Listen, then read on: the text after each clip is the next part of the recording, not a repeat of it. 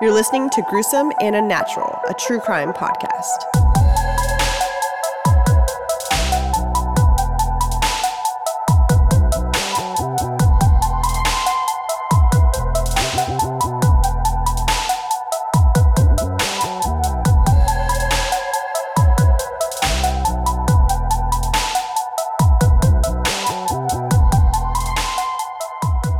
Welcome back to another episode of Gruesome and Unnatural. I'm Shelly. And I'm Eric, and this is episode 17.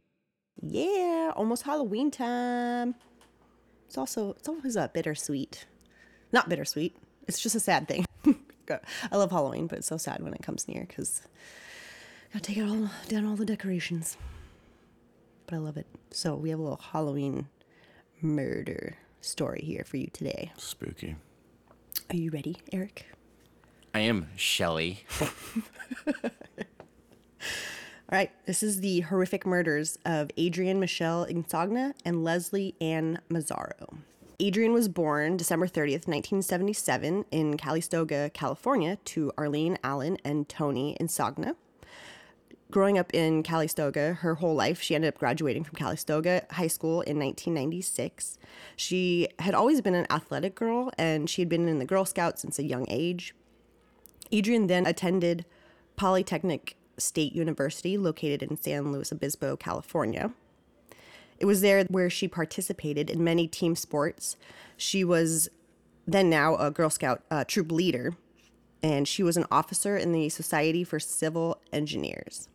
She even would help design and build concrete canoes and would enter in competitions. I thought that was pretty cool. What'd you say? Concrete canoes. Concrete canoes? Yeah. I don't really know what that Sounds is. like a death trap. I know. I just thought that was really interesting. I should have looked it up, but yeah, I totally said There's that. a way you'll be sleeping with the fishes. Oh my God. I didn't even think about it. I should have looked that up. Yeah, she would help design and build concrete canoes, and she would enter them into competitions. She went on to graduate with her bachelor's degree in civil engineering in 2001. Soon after graduation, she went back to Napa, and she got a job at Napa Sanitation District as an assistant engineer. While working, she also played volleyball, softball, and in her spare time as well, she would volunteer for many charities. So she was just, all in all, a good girl. Leslie was born August 1st, 1978 in Orlando, Florida, to her mother, Kathy, who raised her by herself. She grew up to be a member of Greenville Ballet Company and then went on to graduate from the University of Georgia with a bachelor's degree in philosophy in 2003. While at the University of Georgia, she was on the lacrosse team, in the karate club. She was also crowned Miss Williamston in 2002. And then she competed in the Miss South Carolina pageant in 2003. And that's when she moved from South Carolina to Napa after breaking up with her boyfriend. And she got a job as a sales coordinator with Nebaum Coppola Winery in Rutherford, California. Coppola. We've drinking that. Coppola, yeah. Yeah. Yeah. So this winery is actually run by director Francis Ford Coppola, who's the director of The Godfather. No way. Yeah. I had no idea. I was drinking The Godfather's wine? Yeah. Isn't that crazy? Leslie was looking for a room to rent, and that's when she moved in with Adrienne, and Adrienne already had a roommate. Her name was Lauren Mienza, and this house was located on Dorset Street. So Rutherford is about 3 miles away from Napa, so, her job at the winery wasn't too far away. And just Napa, to let everyone know, in case you didn't, Napa is about a 7 to 8 hour drive from Los Angeles, depending on traffic, because it's traffic in LA, So that's the worst. And it's wine country. Exactly. Beautiful. We don't live too far away from Napa, I guess. Yeah, we do. We're quite a while. We're basically Los Angeles. Pretty much the same thing. Yeah, it's like 8 hours, yeah. So before this incident, Napa was known as a very safe community. It was described as having gorgeous scenery, mild temperatures, tons of local vineyards. And I mean, it is. You look it up, it is filled with vineyards. A lot of tourists go there. It's beautiful. It's a beautiful So you're place. saying it's a great place to live? So Leslie and Adrienne... Oh, God. Anyway, so Leslie and Adrienne were 26 years old at the time, and Lauren was 27 years old. And this took place on October 31st, 2004, on Halloween night. And the three girls were at home. They're just passing out candy to all the trick-or-treaters. And, they were like, let's call it night. We're just going to go to bed. It was around 11 p.m. that night. So Leslie and Adrian went to their bedrooms, which were located upstairs, and Lauren went to bed in her room, which was located downstairs. But at around 2 a.m., this is now November 1st, 2004, Lauren woke up to her dog growling and a noise coming from upstairs. So she thought maybe like one of her roommates had left and she was coming home. Maybe one of them had invited a friend over and they were just hanging out. But she was like, that's weird, And that's when she heard a blood-curdling scream and then footsteps thumping down the stairs. So Lauren just fled out the back door into the backyard to go hide because she was terrified. The person had fled through the same window that he'd came in because he had this person had broken a window and they came out that same window. And unfortunately, Lauren never saw the person. After working up enough courage, she went back inside to check on her friends. And I can't imagine how terrifying that must be, at least knowing that this person left, but like having to go back in must be terrifying.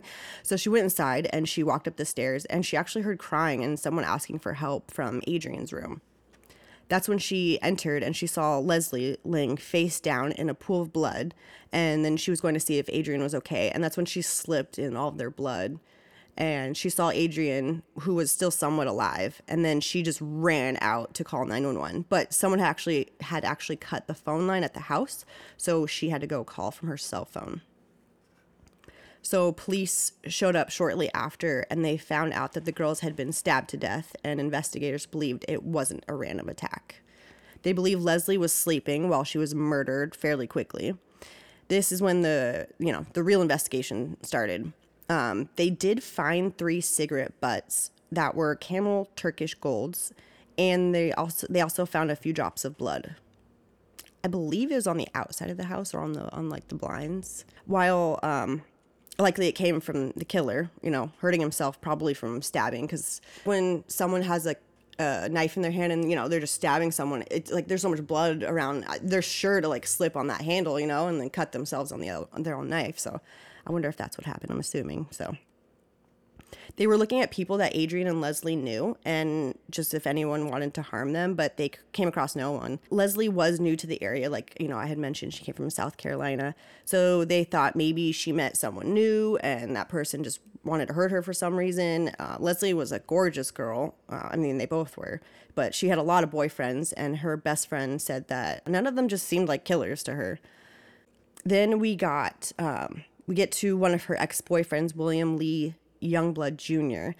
She was really close to marrying him, actually, but his father, William Lee Youngblood Sr., was making her really uncomfortable. And that takes me back to the whole frickin' Susan Powell episode that we did, like, where her father-in-law was just being creepy with her. It's just like, what the hell is wrong with you guys? Like, it's disgusting. So even to the point where her and her boy, what was his name? William, after they had broke up, she moved to Napa, and his father, William Sr., kept calling Leslie like several times.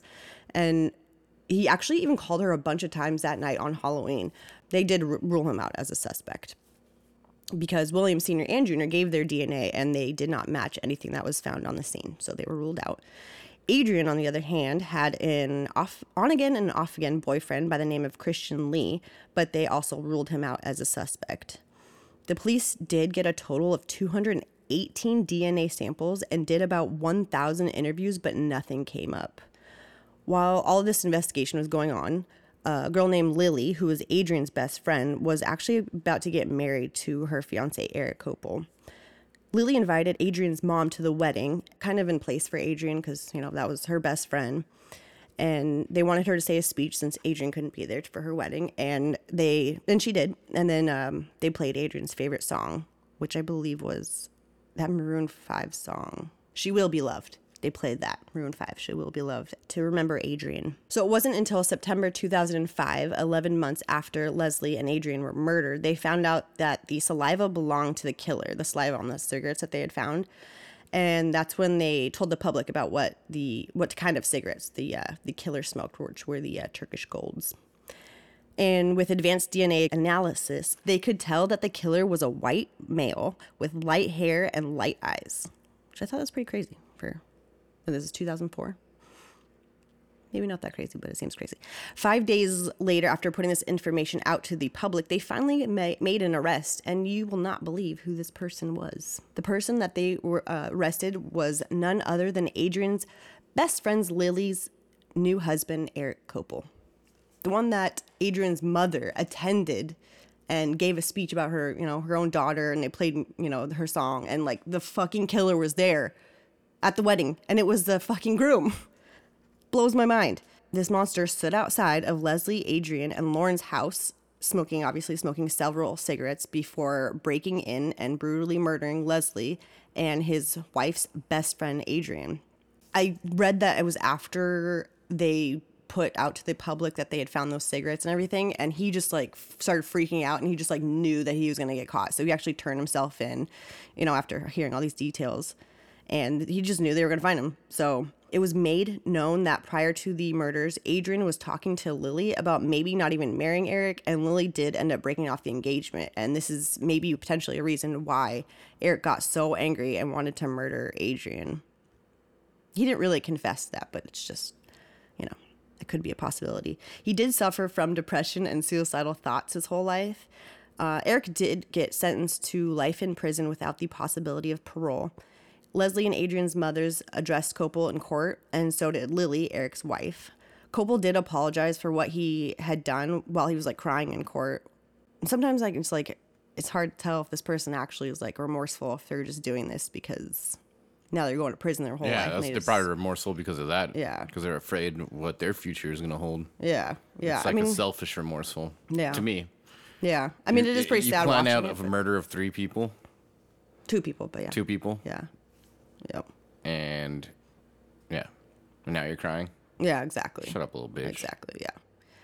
He planned his actions on the death of his grandfather, which, mixed with depression, and he used he coped with alcohol and stuff. So he said that he was even going to kill himself instead of turning himself in, but he wanted the families to have closure. I don't know how true that is, but that's what he said.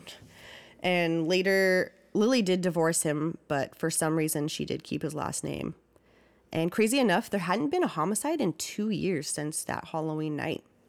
Adrian was a really tough girl, like all the way through. Has it been a homicide? What do you mean? In Napa, like in that area. Oh. There hadn't been a homicide in 2 years prior to this happening. Yeah. So, yeah, Adrian is just like, she was like just a really tough girl, like all the way through. It just shows because when she was in high school, I believe, she was in a near fatal car accident. The car she was in had rolled 3 times, and Adrian hit her head on the pavement because her window was open at the time of the accident. She did suffer some memory loss, but that just shows like she just didn't give up. She continued with school, and like she just thrived. And then this fucking happens to her. It's infuriating. Her best friend Lily stated after the accident, quote, "There were a lot of physical obstacles to overcome and also emotional obstacles." Adrian's mother still actually drove her car around and stated, quote, "This car is Adrian's car, and I'm so pleased to be driving it. Makes me feel so close to Adrian. I haven't changed the preset radio buttons. Every time I get in this car and turn on the radio, I feel very close to Adrian, and every day is going to be a good day." I think I would do the same thing if I had someone's car. I wouldn't touch anything. I don't even know if I'd be able to drive it.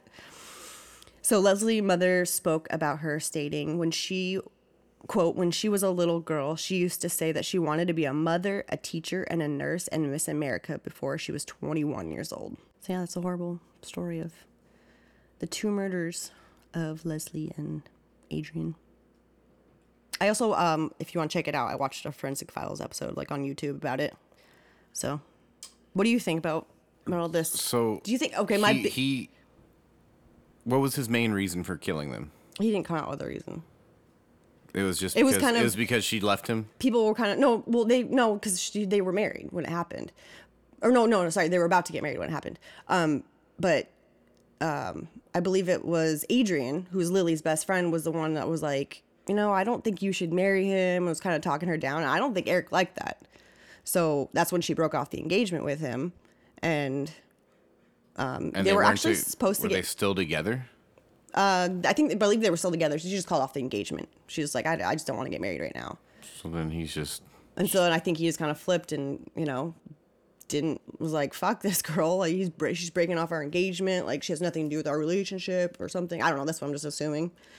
But my biggest thing is, too, also, they were saying, like, this guy broke into the house, goes upstairs, murders those 2 girls, but doesn't touch Lauren. So it just shows you.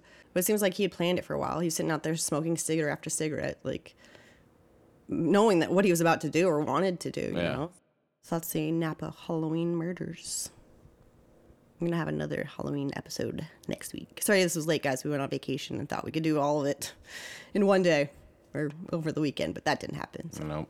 this will be out on Halloween. It has to come out on Halloween, you guys. So follow me on Gruesome and Natural on Instagram. I'm post everything. Wait, this one's coming out on Halloween? Yeah, That we just Halloween's did? on Monday. No, not this one. Yeah, we're This doing one's another today. one. Yeah, that's what I'm Yeah, talking about. the next Okay. one's on Halloween. Falls on a Ooh, Monday. Spooky. Yeah. So thank you guys for listening all the time and supporting our little podcast. We appreciate it. Until next time, be safe and stay aware.